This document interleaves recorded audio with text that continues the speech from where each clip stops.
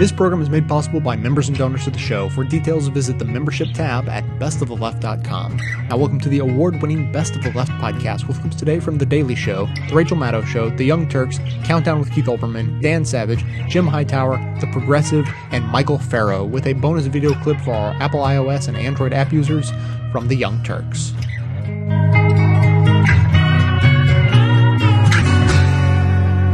For more on the recession's effect on African Americans, we go to our senior black correspondent, Larry Wilmore. Larry, thank you very much for joining us.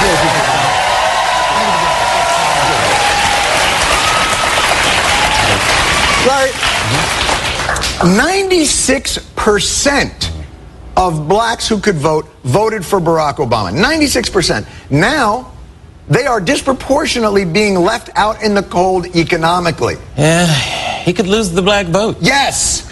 Lose it. Lose. Really? Oh, yeah, John. If he can't get a hold of this economy, then goodbye 96%, hello 94.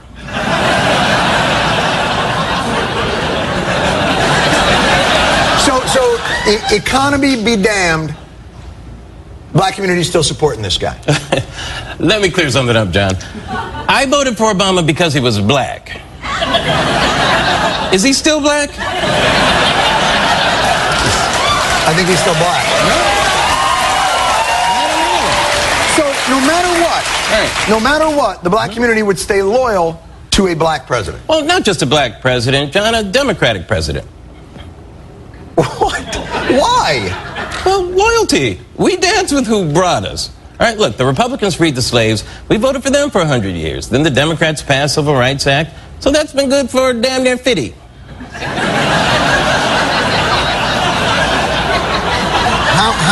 How do they enforce this uniformity, this block? Right, mostly peer pressure. How's peer pressure? It's a secret ballot. Oh, not in black precincts, it's not, John. Oh, no. See, look. See, John, white people vote like this. But brothers, man, brothers be talking back to the ballot box. Like, you better be voting for the black president, Negro. Don't make me come in there. Larry, please. Sorry. They're having a Def Jam reunion. I was working out some stuff. All right. Are there still concerns, though, for the black community that are as unifying as slavery or segregation?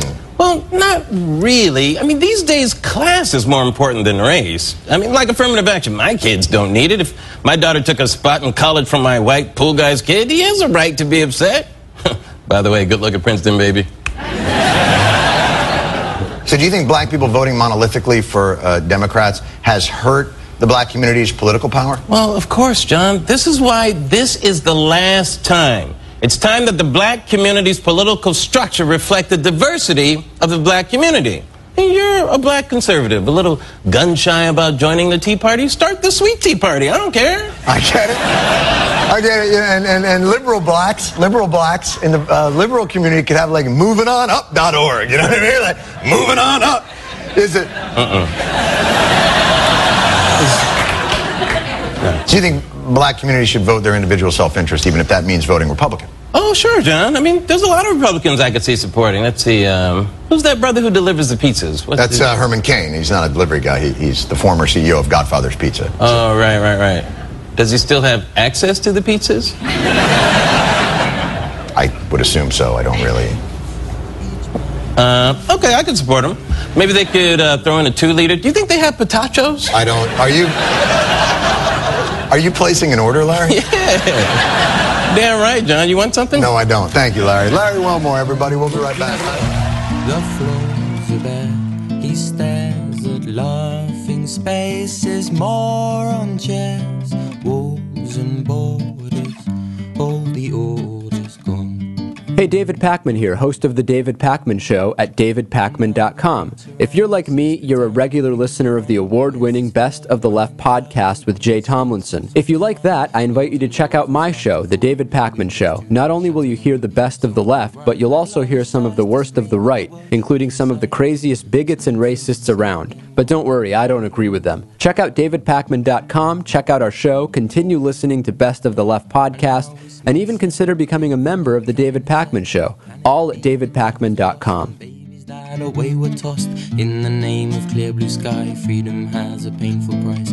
No one knows, but science lied in between a woman's thighs. In Southern California tomorrow, there is also an election. Congresswoman Jane Harman is retiring, and now her strongly Democratic district in Los Angeles is hosting a rather strange special election to replace her.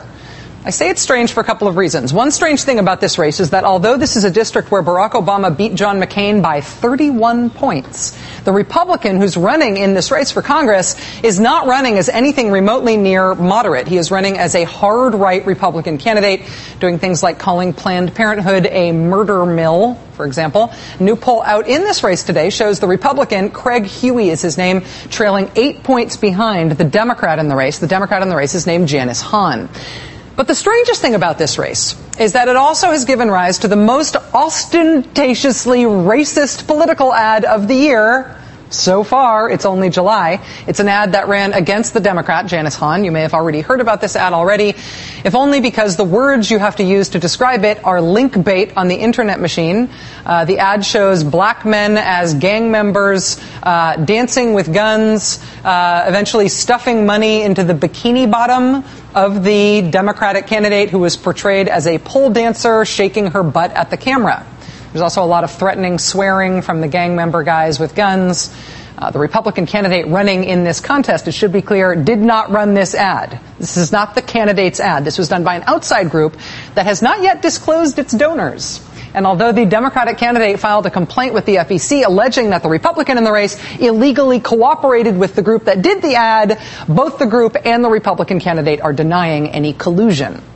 Now, when this appears on the end of your ad, there is, with including the fine print there, there's no mistaking that this ad is designed to be provocative. It is designed to get attention by virtue of how offensive it is. And in this case, mission accomplished. Lots and lots of national attention to this race, to Janice Hahn, and to the issue on which the racist ad is attacking her, simply by virtue of how disgusting this ad was. The Republican candidate responded to all that attention by making clear that he had nothing to do with the ad itself, but he then focused his own attacks on Janice Hahn on the very same issues highlighted in the racist ad. Someday we will know who the donors are to the group that put out the pole dancing black gangster gun ad, but we don't know yet, and voters will not know before tomorrow's election. And if there is something freeing about anonymity, if there's something about being anonymous that frees people up to do things and say things they might not say or do otherwise, what does the big shift of political money this year to identity-shielding institutions mean for what this year's and next year's elections are going to look like? There's all this beltway hand-wringing, right, over the fact that Republican candidates for president this year have raised $80 million less than what the Republican candidates had raised at this point in the last presidential cycle. And it is striking. At the end of June 2007, Republicans had raised nearly $120 million. This year, it's less than $40 million, at least that we know about so far. That is a huge gap. But then, hey, also that forgettable-sounding Romney-related PAC, Restore Our Future, they've also raised $12 million of their own. And Karl Rove's group, American Crossroads, just told the Christian Science Monitor that his group plans on raising and spending $120 million. And will we know who those donors are? In some cases, no, not at all. And in some cases, not before the election. Money is not leaving politics. Money isn't going away. It is just going to places where it can be kept more anonymous than traditional campaigns. So if you like the ads running against Janice Hahn in California by some anonymous group no one has ever heard of, whose donors nobody knows about, then I think you are going to love what's ahead this year. Just gonna stand there and hear me cry. Well, that's alright, because I love the way you lie. I love the way you lie. Now I know we said things, did things that we didn't mean, and we fall back into the same patterns, same routine, but your temper's just as bad as mine is. You're the same as me, when it comes to love, you're just as blinded. Baby, please come back, it wasn't you, baby, it was me. Maybe our relationship isn't as crazy as it seems. Maybe that's what happens when a tornado meets a volcano. All I know is I love you too much to walk away.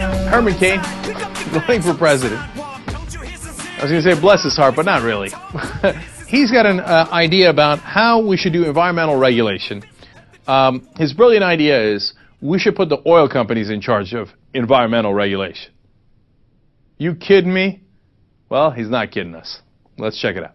On the energy program you talked about, tell me about what you would do specifically as far as all of the different kinds, whether you're talking coal, ethanol, natural gas, and certainly our own oil. Will you work to level the playing field, right. Or what are you going to do? Several things. Here are the two biggest things. Number one, the EPA is the biggest barrier to more permits, more drilling, more shale oil production. So I'm going to have a regulatory reduction commission that I'm going to appoint that's going to go in and determine how we make things move faster. Some regulations we need. I'm not anti-regulation. I'm just anti-too much regulation.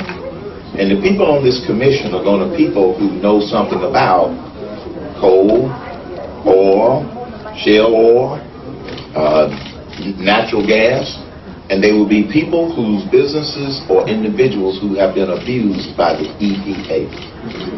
If you've been abused by the EPA, like Shell Oil, I'm going to ask the CEO of Shell Oil, would he like to be on this commission? And give me some recommendations. The people closest to the problem are the ones who can solve the problem. That's one of my guiding principles. That's awesome. He just said he's going to put Shell Oil in charge of environmental regulations. Why? Because they're the closest to the problem. Yeah, because they're the ones creating the problem. And you think Shell Oil and Exxon's going to be like, now how much money should we spend on regulations? What do you guys think? You think zero? Or should we like kid around and like spend like $10? $10? All right, $10 we're spending on regulations. What a joke you are, Herman Cain. Look, but as I look at that, I think, can they really be that stupid? Is it possible? And I think maybe it is.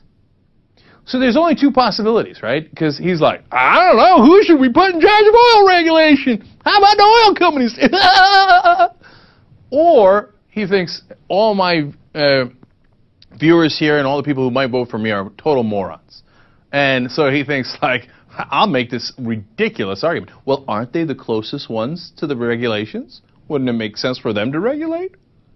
And then he thinks his audience is so stupid, and then he's going to pull a fast one on him.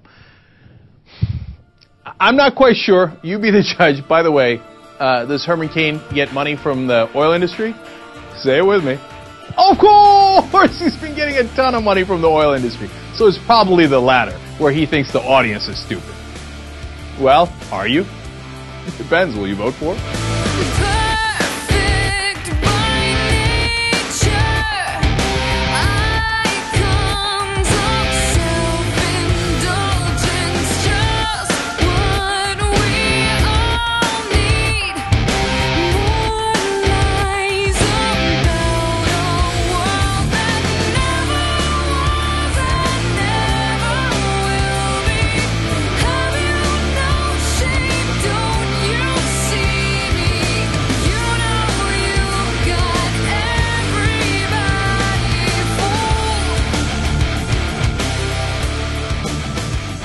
We got the right to vote in 65 for African Americans, but many white women couldn't serve on juries in the South.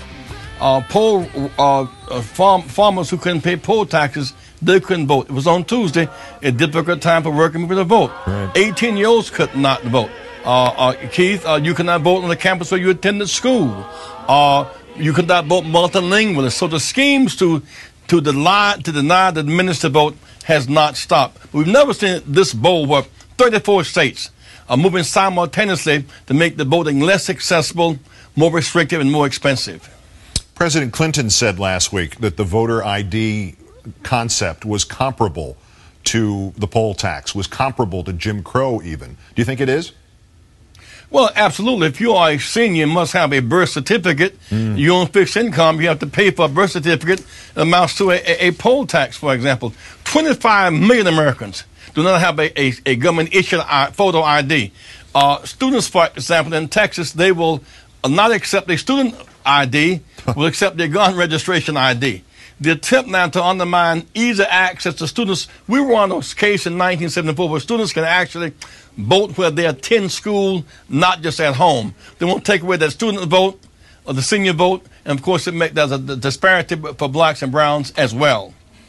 There is a section of the Voting Rights Act that grants the authority to the Justice Department to go in and look at laws before they are implemented in the states, in covered jurisdictions, when they would violate the Voting Rights Act. Why has Section 5. Yeah, why has the Justice Department not already done this? Why do you have to be pointing this out to them?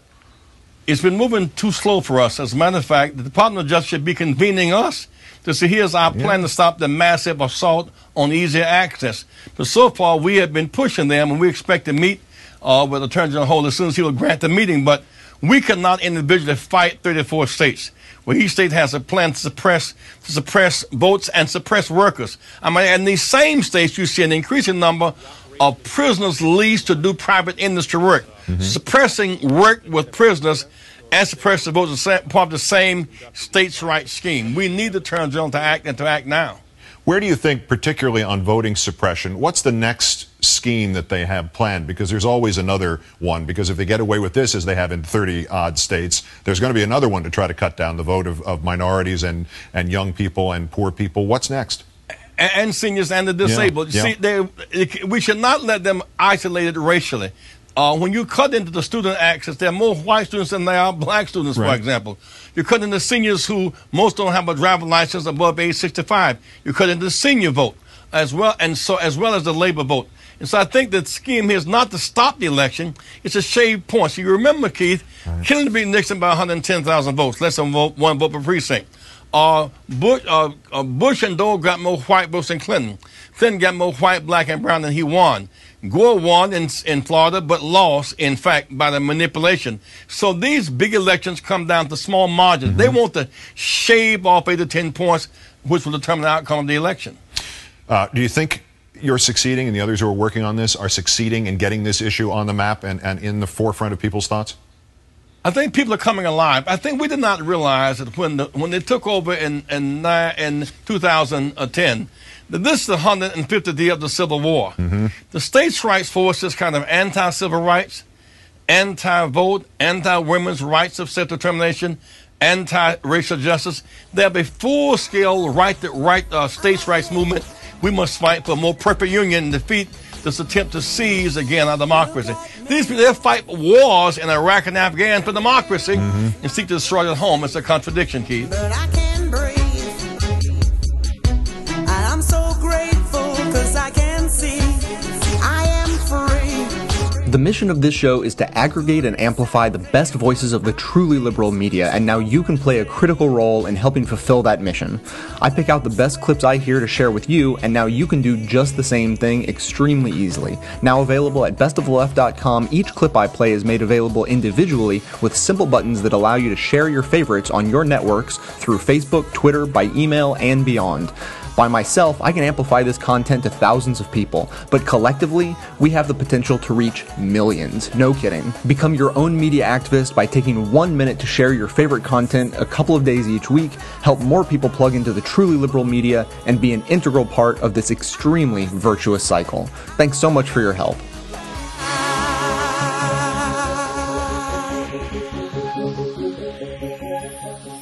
I am obsessed, and it's not relevant. Michelle Bachmann is surging in the polls, leading in New Hampshire, I believe now, and Iowa. Michelle Bachmann could very well be the nominee. So I feel that on my little sex podcast, that gives me license to continue to discuss Michelle Bachmann's fabulous husband.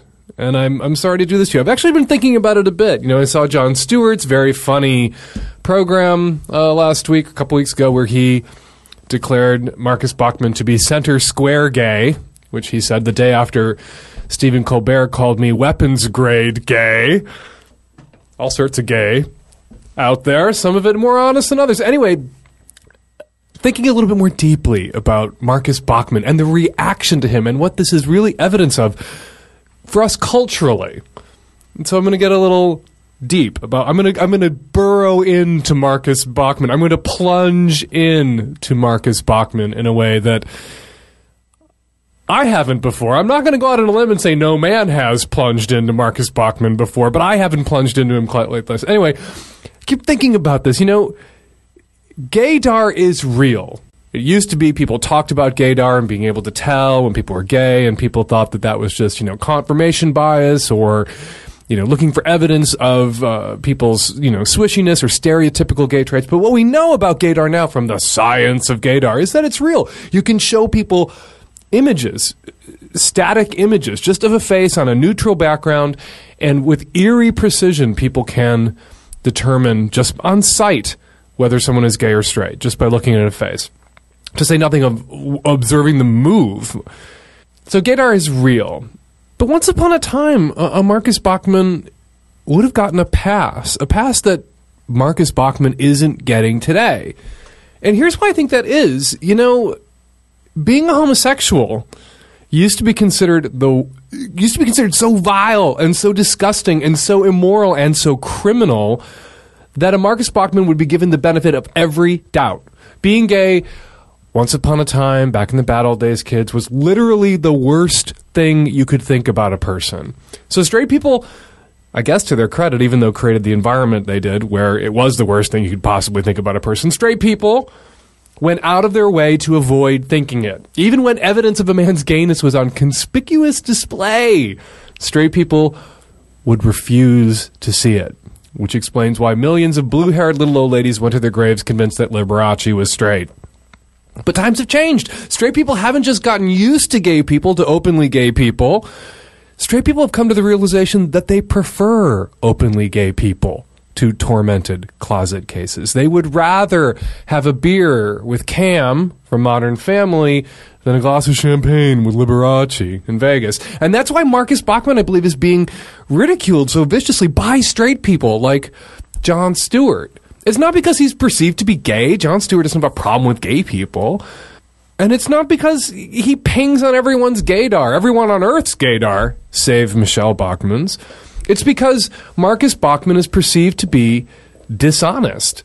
He appears to be this lying closet case, a lying closet case who's made convincing other gay people to join him in the closet and the lie his life's work.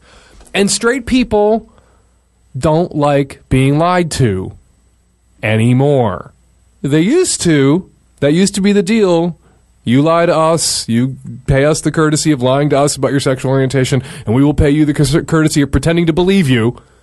But that's not the deal anymore. And that really kind of is the buzzsaw that Marcus Bachmann is running into.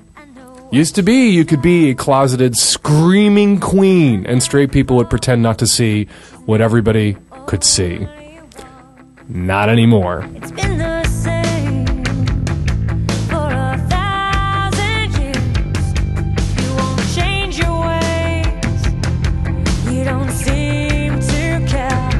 And she is lying to herself again. You don't love her. Why pretend? You are lying to yourself again. You don't love her. Why pretend?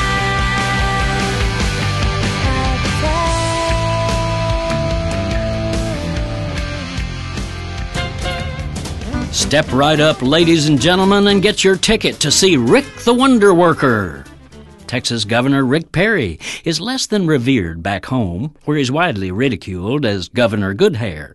So he's now on the road with a traveling medicine show, billing himself as the Texas Miracle Man. From New York to New Orleans, he's wowing the Republican hardcore with astounding tales of his job-creating prowess, suggesting he can do for America what he's done for Texas. Hold it right there.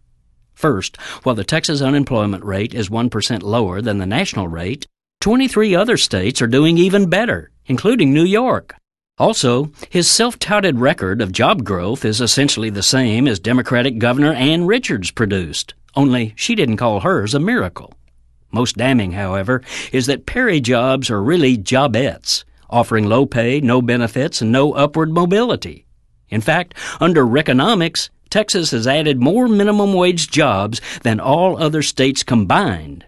Indeed, Governor Perry presides over a state that has more people in poverty and more without health coverage than any other.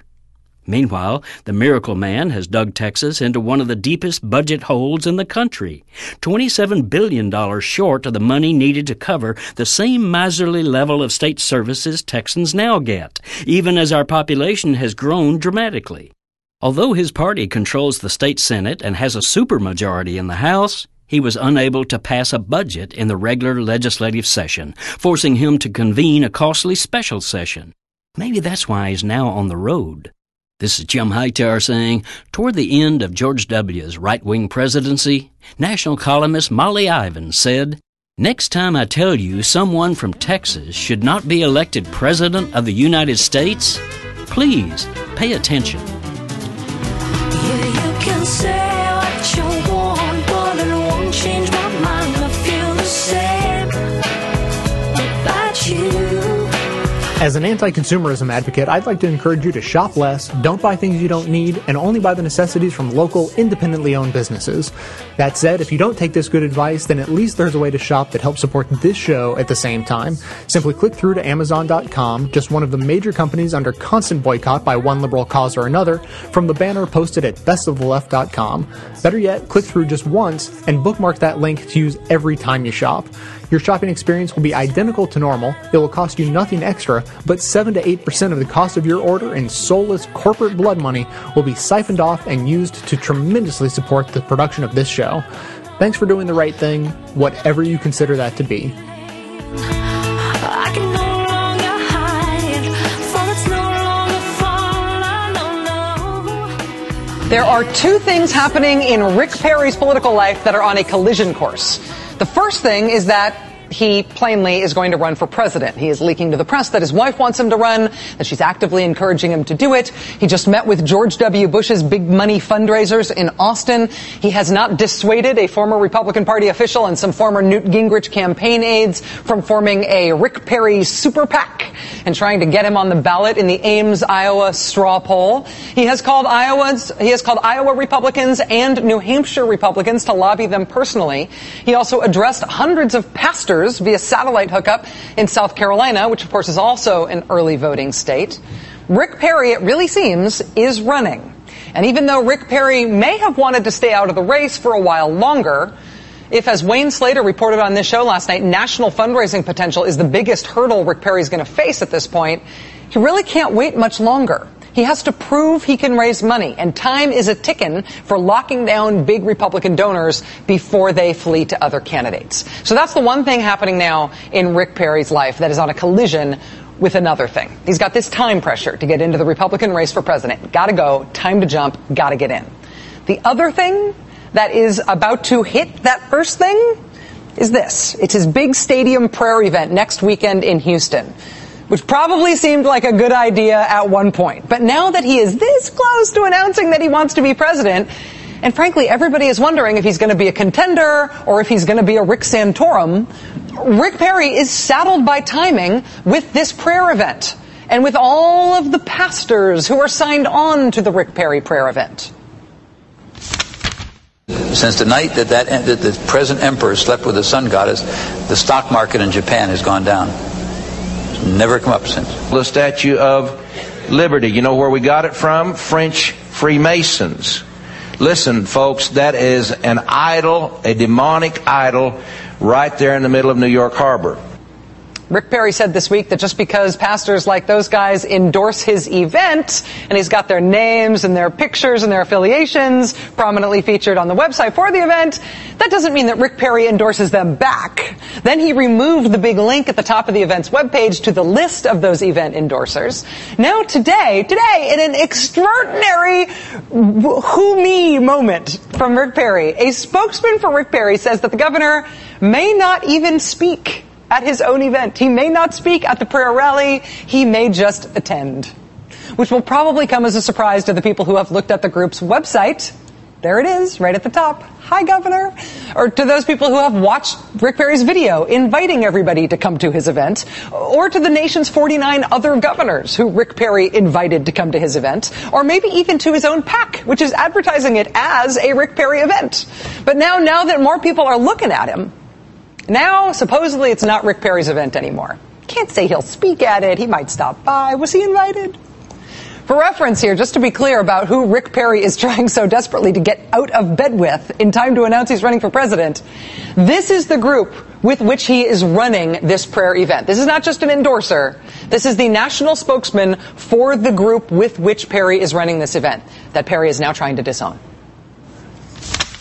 I'm not going to say anything I am not convinced is true. Homosexual soldiers basically had no limits in the savagery and brutality they were willing to inflict on whoever Hitler sent them after. So he surrounded himself, virtually all of the stormtroopers, the brown shirts, were male homosexuals. This is going to be a pogrom. This is going to be virtual genocide for people of faith in the military, perpetrated by the homosexual lobby. The homosexuals cannot reproduce, so they have to recruit. It's the only way to swell their numbers.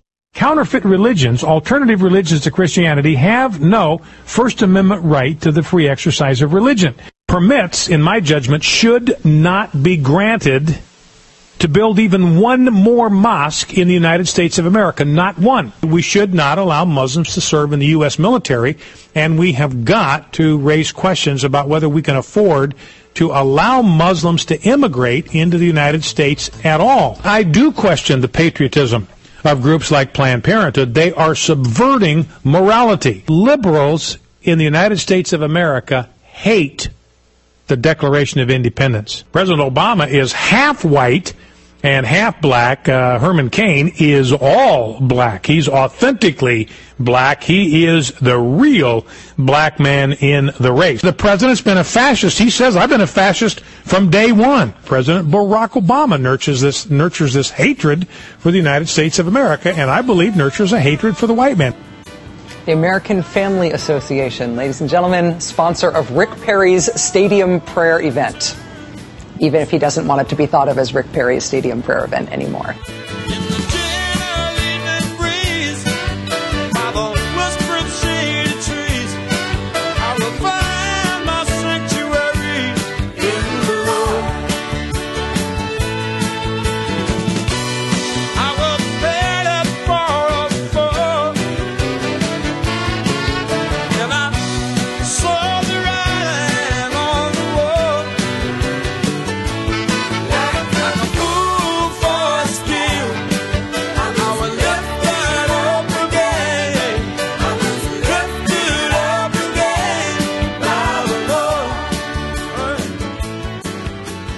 We try to do something crazy on this show. We try to inform our audience.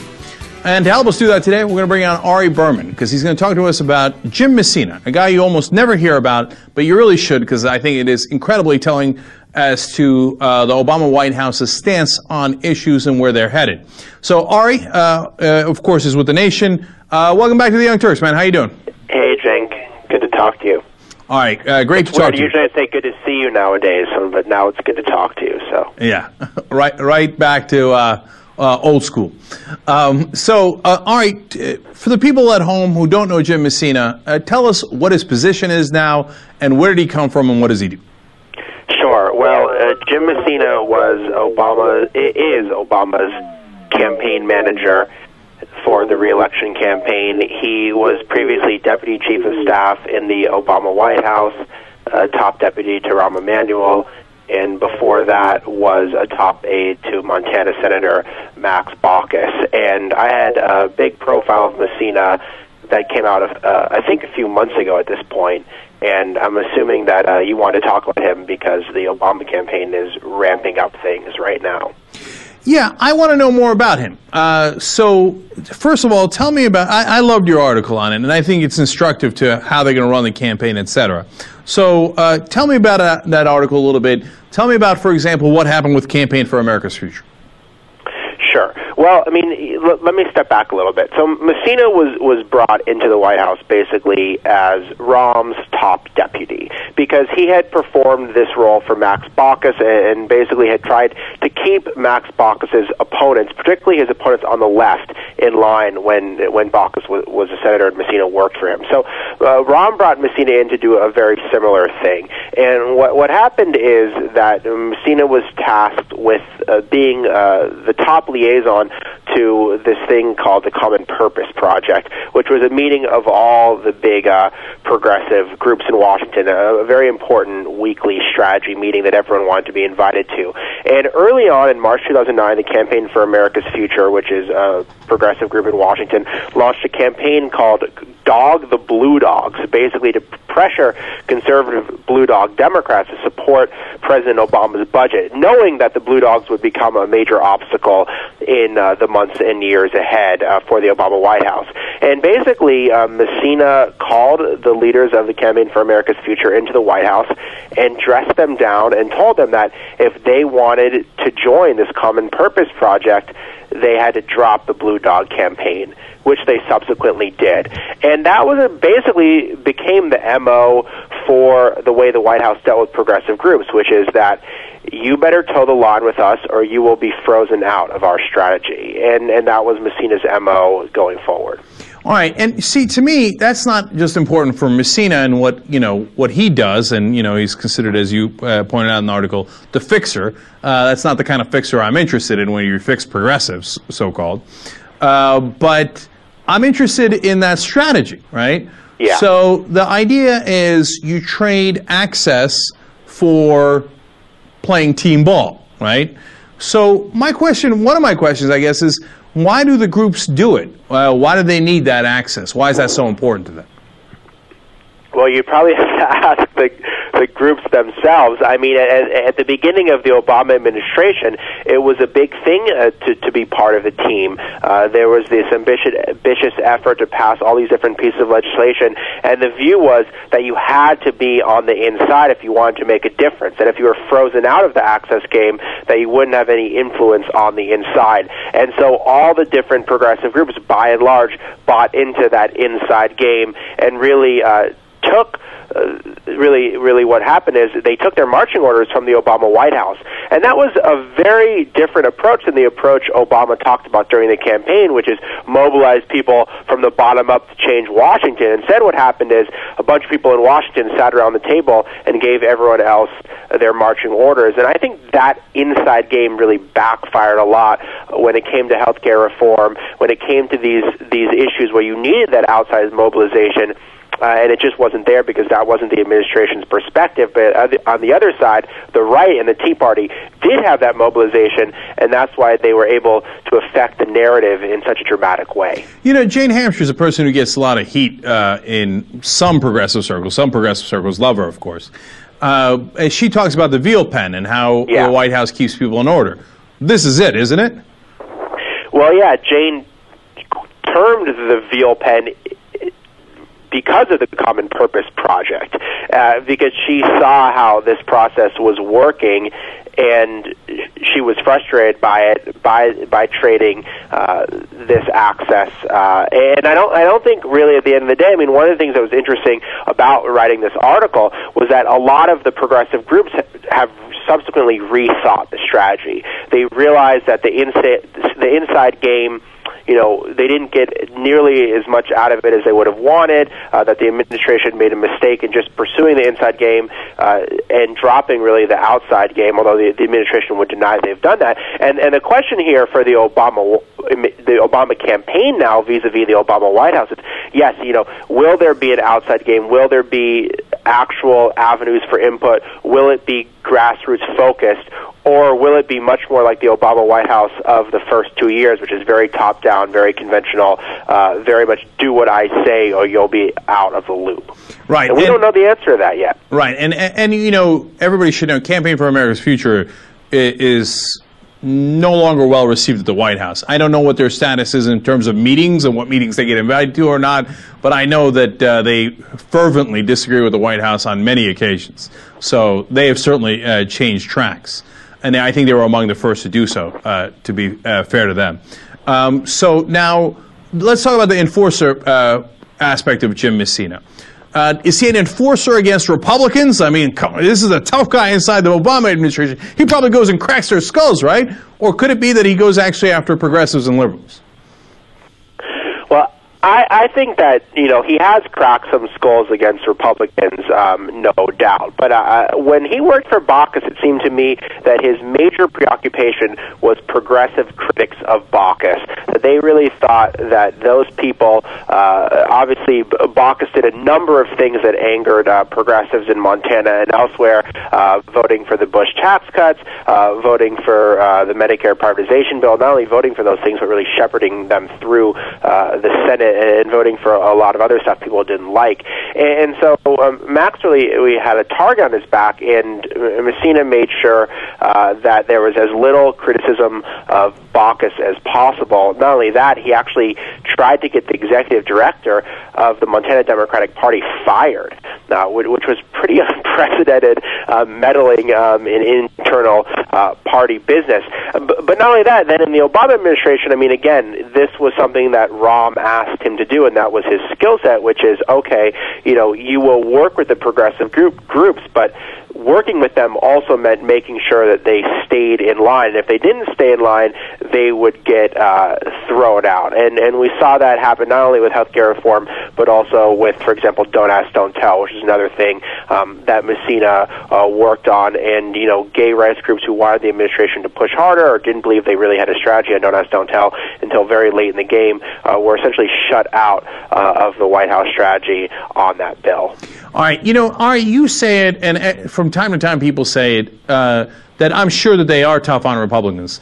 I don't believe that at all. I'm going to be honest with you. Look, you have great examples of how tough they are on Democrats and progressives and liberals, et cetera. And I've read countless examples of Rahm Emanuel, Jim Messina, Tim Geithner, all these guys attacking Democrats.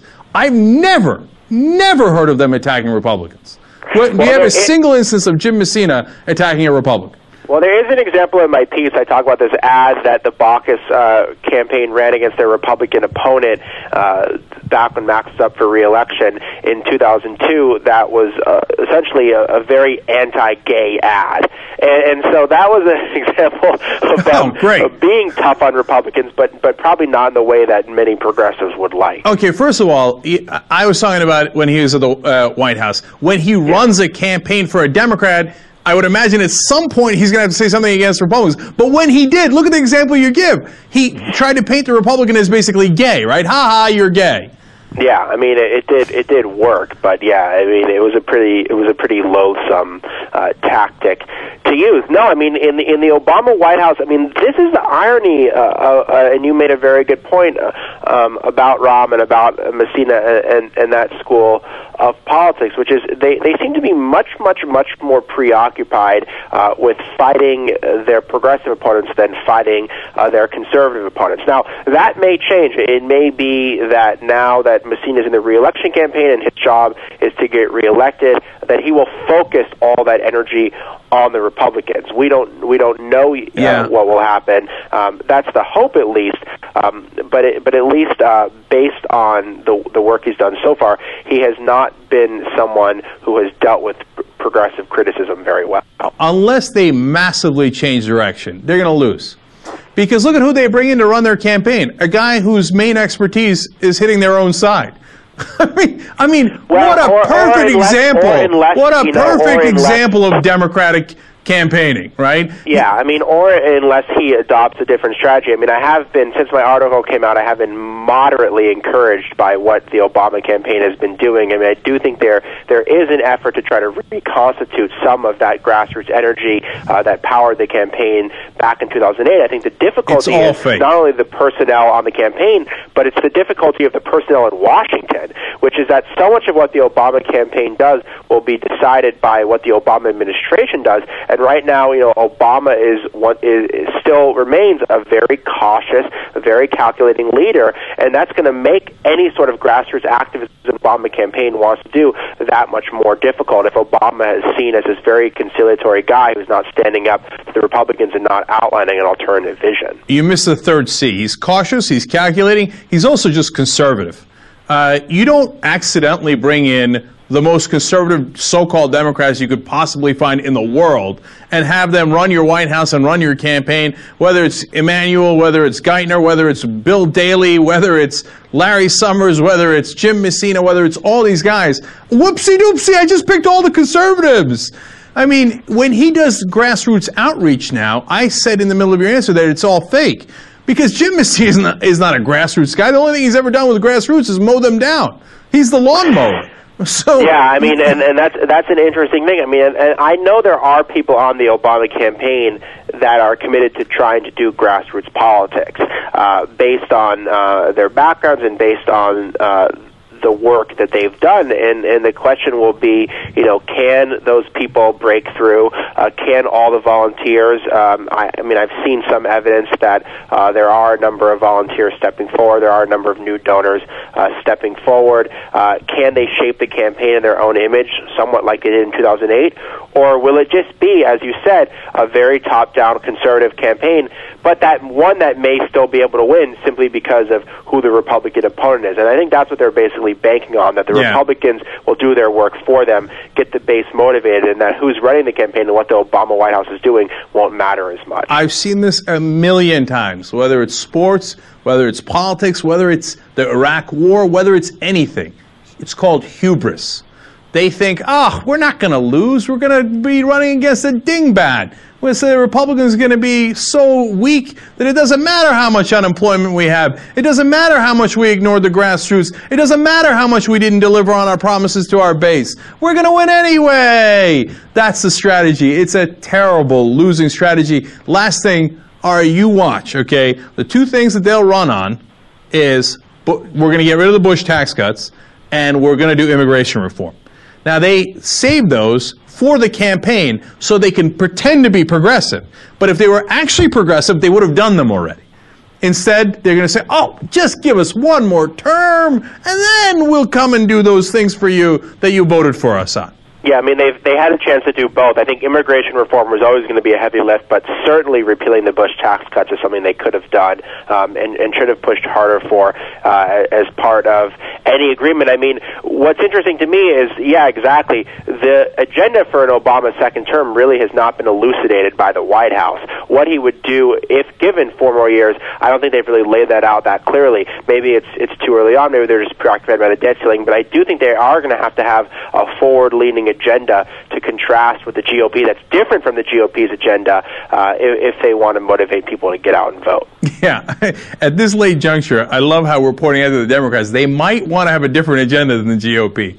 Well, it's not that late, to be fair. I mean, no, it's late. It's late. They think again, like sports, you don't turn it on in the fourth quarter. You don't turn it on in the playoffs. First quarter. We are still in the first quarter here. No. I'm talking about the term. I'm talking about his term. I'm not talking about the race. Oh, okay. I thought you were talking about the race. No. I get that. But okay. I was like, what are you talking about? No, you can't come to the end of your term in your final year of your term and then go say ignore the first 3 years. Okay. Now don't listen to what I did. Listen to what I say I'm going to do in the next time. No, of course not. And saying you're going to do things that when you had an opportunity to do them is also not an argument that's probably going to hold. I mean, he had every opportunity to do as much as he wanted with those majorities and with his mandate.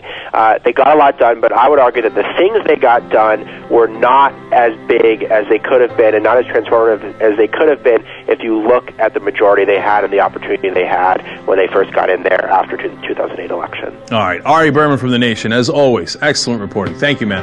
I wanna fit in to the perfect space, feel natural and safe in a volatile place, and I wanna grow old without the pain,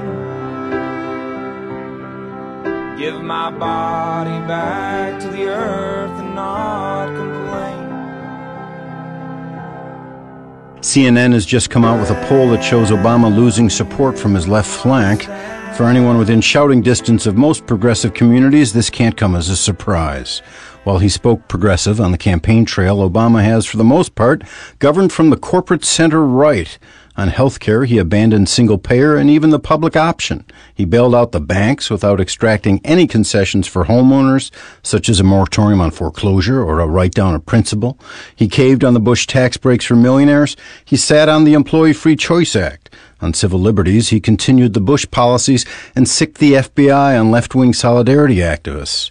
He escalated the war in Afghanistan, and he illegally launched the air war against Libya.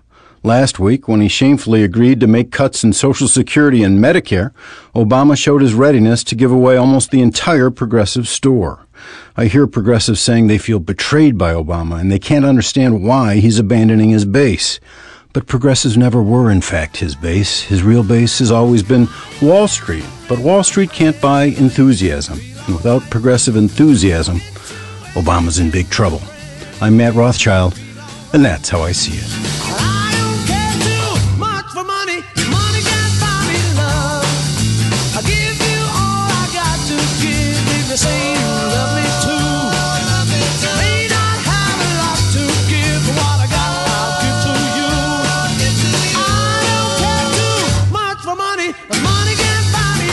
I hope you enjoyed this show, but also consider it a valuable tool for not only aggregating, but more importantly, amplifying our view of progressive politics in the world. So if that's true, I ask you to support this work by becoming a member of the show at whatever level you're able, as anything from a basic leftist up through the ranks of socialist, communist, Satanist, or even the most reviled level of support, George Soros. I produce 11 episodes a month of fearless coverage on all the hot-button issues we face, maintaining a rock-solid schedule. So if that sounds worth supporting, please consider signing up to donate as little as $5 a month or even $55 a year. Members also gain access to bonus audio and video content that doesn't make it into the show itself. So for a concrete way to support a strong progressive voice, please visit the membership tab at bestoftheleft.com.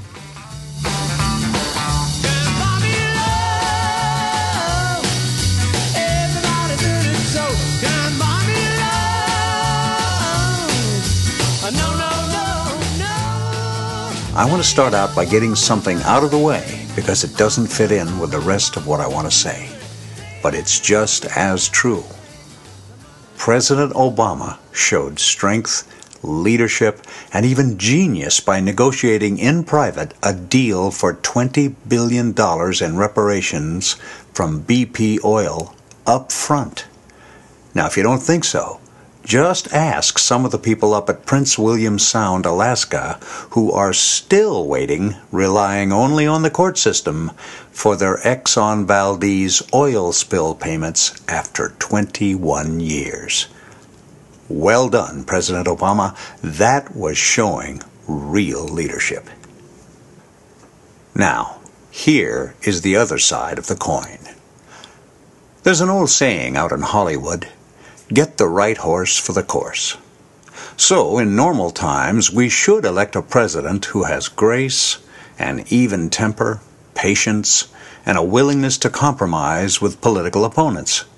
And that is the president that we do have. But these are not normal times. Franklin Delano Roosevelt fought tooth and nail with his Republican political enemies, even saying that he welcomed their hatred, because that's what those times demanded. Well, those times are here again. But this time, we don't have a warrior on our side. We have, at best, an inspirational speaker who floats above the fray, as The Nation magazine recently put it, or worse, an enabler, a facilitator who continually gives the other side what it wants, no questions asked, no terms demanded, and sure enough, nothing is received in return. Let me ask you something. Yes, we can what? Change? No president in my lifetime has tried harder to keep the status quo. Look at his so-called change promises. Close Guantanamo in the first 6 months? Not going to happen. Maybe not ever. Prosecute the admitted torturers, Bush and Cheney? Why, that would look confrontational. And as WikiLeaks revealed just this week, the Obama administration hasn't just ignored these torture crimes, they have actively worked against the Spanish prosecutors and judges who wanted to bring these crimes into a courtroom. End the huge tax breaks for the richest among us? Well, that wouldn't be reaching across the aisle, now would it? In healthcare, support the public option that you promised to fight for? Well, the Republicans might not appreciate that. So, of course, he walked away from it the minute he was in office.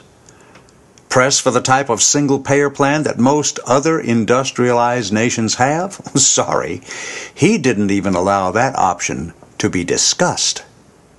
End the disastrous wars in Afghanistan and Iraq? Not on your life. Other presidents don't end losing wars until forced to do it. So why should he go against the norm? Why should he upset the status quo?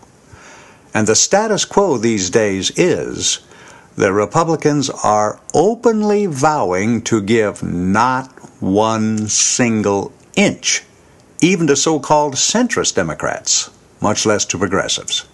They are vowing to fight Obama to the bitter end on every single issue.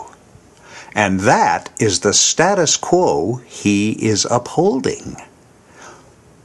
What does it take to get this guy to stand up and fight? By now, he has nothing left to lose. And the die-hard Democratic Party hacks actually have the nerve to blame the young and independent voters for not bothering to show up at the polls again this year after 2 years of Democrats kowtowing to big Wall Street, big banks, big military, and big Republicans. You remember that wonderful black lady, Velma Hart, who told President Obama at a town hall meeting last September that she was, quote, exhausted from defending him and his economic policies, unquote? Well, she spoke for so many of us. And of course now she's been laid off as well. You know, I remember leading up to the general election of 2008, right-wing friends of mine saying, well, you love Obama, he's the baby Jesus to you. And I wondered where they got that. I never said that about him. I wouldn't say that about any politician. In fact, I didn't even vote for him. I've been voting Green Party for years, though I admire Obama very much. But where did they get this impression that we progressives are just blindly enthralled to Obama, no matter what he does or what he doesn't do? Well, now at last I'm beginning to see what they meant. Because now if you stick to your principles instead of to Obama and to his so-called centrist Democrats and to the Democratic Party, you're accused of disloyalty, maybe even of racism.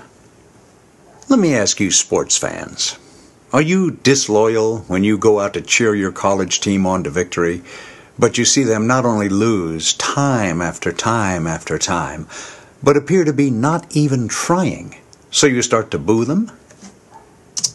Or are you simply showing your frustration and disappointment with their lack of effort? Aren't you really trying to get them to fight for themselves and to fight for you? If the quarterback keeps getting sacked because he hesitates too long before passing, don't you start yelling for the coach to put in a replacement? Folks, your loyalty is to the team, the United States of America, not to one player, not to the current quarterback. The right horse for the course. There have been many times when we needed a gentle, refined, graceful, highly educated man in the White House to bring us together by reaching out to political opponents, but this is not one of those times. Obama and Max Baucus and many other Democrats, but most of all, our current president, is simply a man who is not right for the times. Not that he doesn't have an admirable mission, I believe he does, but it's not the one we need most right now. His mission was basically to be a shining example, to bring us together by demonstrating that a black man could not only fit in without harming the power establishment, he could thereby bring us all closer together as a nation. But that is not the agenda Americans are now in the mood for. It's not the agenda they're desperate for. They are coming to realize in ever greater numbers that all the Republicans and far too many Democrats will not stop taking campaign money from and then helping big business get even fatter while it ships ever more jobs overseas, thereby ruining even more lives of the American working class. George Soros, a major Democratic Party donor, if ever there was one, is finally giving up on Obama and the mainstream Democratic Party. He's now advocating that we smaller donors give to other progressive institutions rather than to these current Democratic office holders. Paraphrasing what he said, "I can fight and lose, but I don't want to lose without fighting." What I'm about to say makes me very sad. But I have finally come at last to believe this. President Obama should simply step aside at the end of his first term. To twist an overused quote from The Godfather, he's not a wartime consigliere. Now, if he steps aside, he can reserve his right to run again at some future date, and then help us heal when this bitter internal political war is finally over. But this war will only get worse, far worse, in the short term. Right now, we desperately need a fighter. If we can't have Franklin Delano Roosevelt, we need a Russ Feingold, or a Bernie Sanders, or an Alan Grayson. We may not win, but there is honor in defeat, if only we join the fight.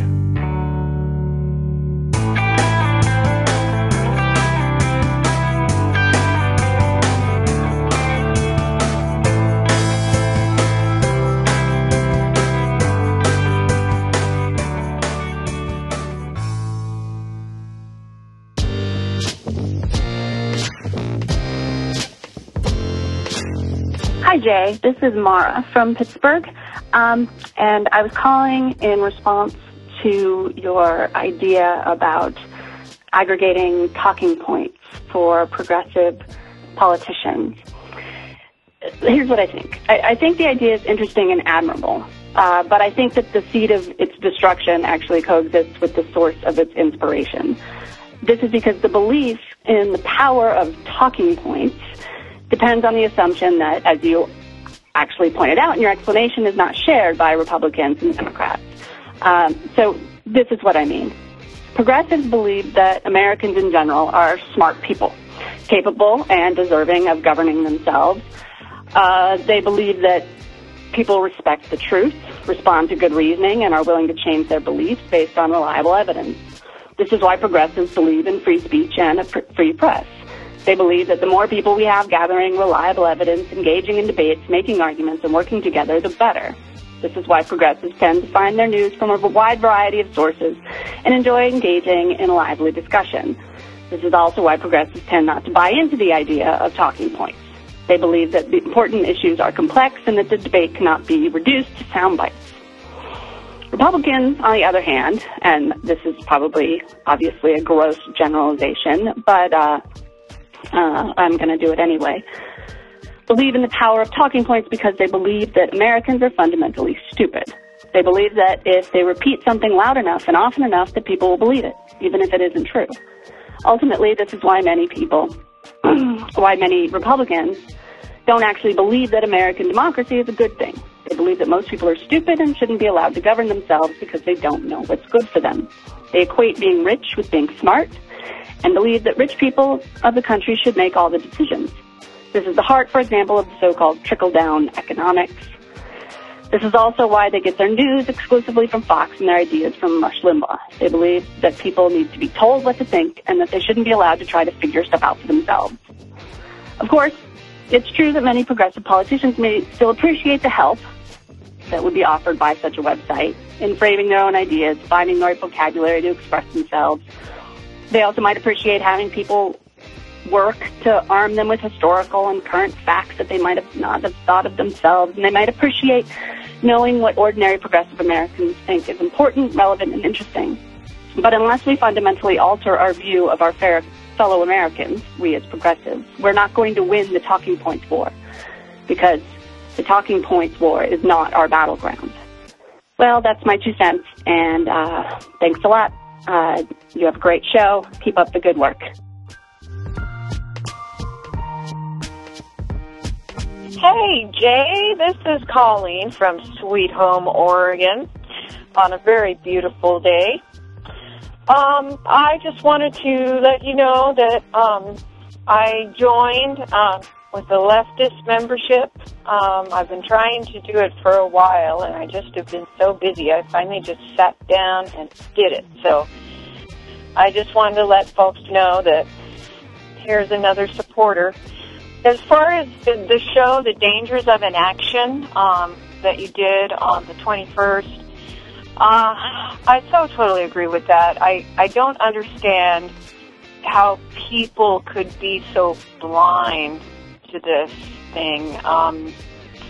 I really, really believe that most Americans are going to have to suffer some horrible type of thing, you know, whatever happens, breaking the chain in our circle of life. I don't know, but I really feel like that is the only way that people are going to change, is if they suffer. Things are just too easy now. And I really don't want to see that happen. I'd like to be able to have everybody agree and try to do the best they can to fix the problem. But, you know, really, I think a lot of Americans are just lazy or just don't care. And that's amazing to me. That is so amazing. The other thing I wanted to mention was I'd like to hear a show that has to do with the legalization of marijuana. I don't know if that's something that will get you in trouble, or, you know, free speech is still okay. It must be. I don't use it myself, but I have lots of friends and acquaintances who use it medicinally, and it definitely does make a difference in their pain or in their frame of mind, and it's a healthy thing, and I've not ever seen it be a dangerous, terrible thing like you would have if you were smoking crack or any of the street drugs like that. So I think marijuana is a completely in its own class from all the other drugs, and I think it needs to be legalized, and it would be so cool to hear some things about that. I know Obama hasn't really come out and said forcefully, well, and among other things, that it's something he supports, and I think that we really need a change with that. Anyway, thank you so much. I'm listening to news again through you. I stopped for, I'd say, 15 years, but I heard about you, and I listen to you all the time, and it's just wonderful for me. So thank you very much. You are doing an amazing job, and all the listeners are just awesome. So anyway, join up, guys. It's worth it. We need this. Thank you, Jay. God bless.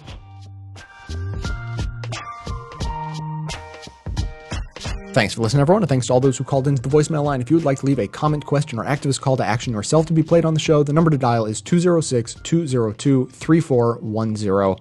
I have a couple of really quick announcements I want to make. Important things going on, though. First of all, there's been a massive update to the Donate Your Account system. This is something you've probably heard me talk about in the last few months if you've been listening to the show. This is a system that allows you to give access for a limited number of messages on Twitter to be automatically retweeted through your accounts to your followers. So it makes it an incredibly powerful and incredibly simple tool to allow you to help spread the word of a show like this. And so that system has now been updated to also include Facebook. So if you don't have a Twitter account, or if you have both, you can now donate each of your accounts in that way. And so messages, obviously not spam messages, nothing that you would ever be ashamed to send to your friends. You can give access to allow me to send messages about the show, politically minded messages, and have those posted to your Facebook wall with no effort on your own part. And of course, once you sign up, you can cancel at any time. It's really simple. So check that out. There's a big widget. You can't miss it at bestoftheleft.com. If you're interested, please sign up. And the second thing going on is I was contacted within the last few days by a freelance journalist who is interested in doing a story on the show.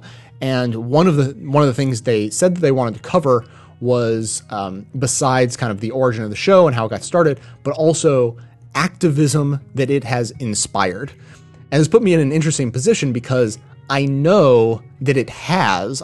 Because I've gotten messages in the past from people saying your show was either singularly or as part of a combination of things helped inspire me to get active in my local groups or whatever. And I just don't have a list of those people. So I know that you're out there. I know that this show has been inspiring to some people in some ways, but I have no way of retelling those stories to someone who is interested in writing, a write-up of them.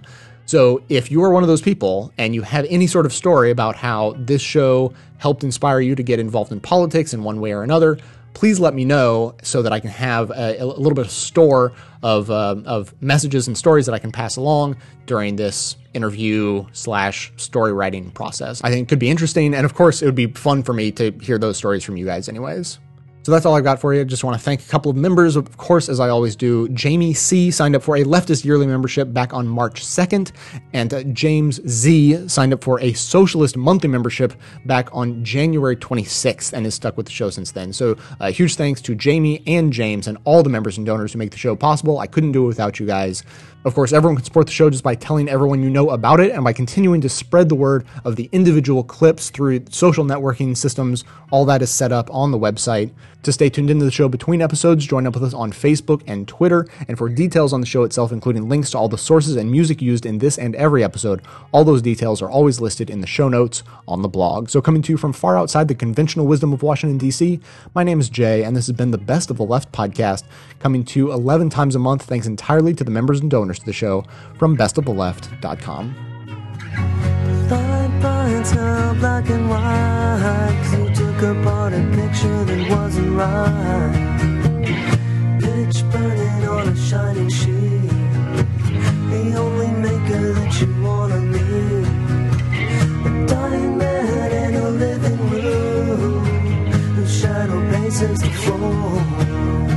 He'll take you out in the open door. This is not my life, it's just a fond farewell to a friend.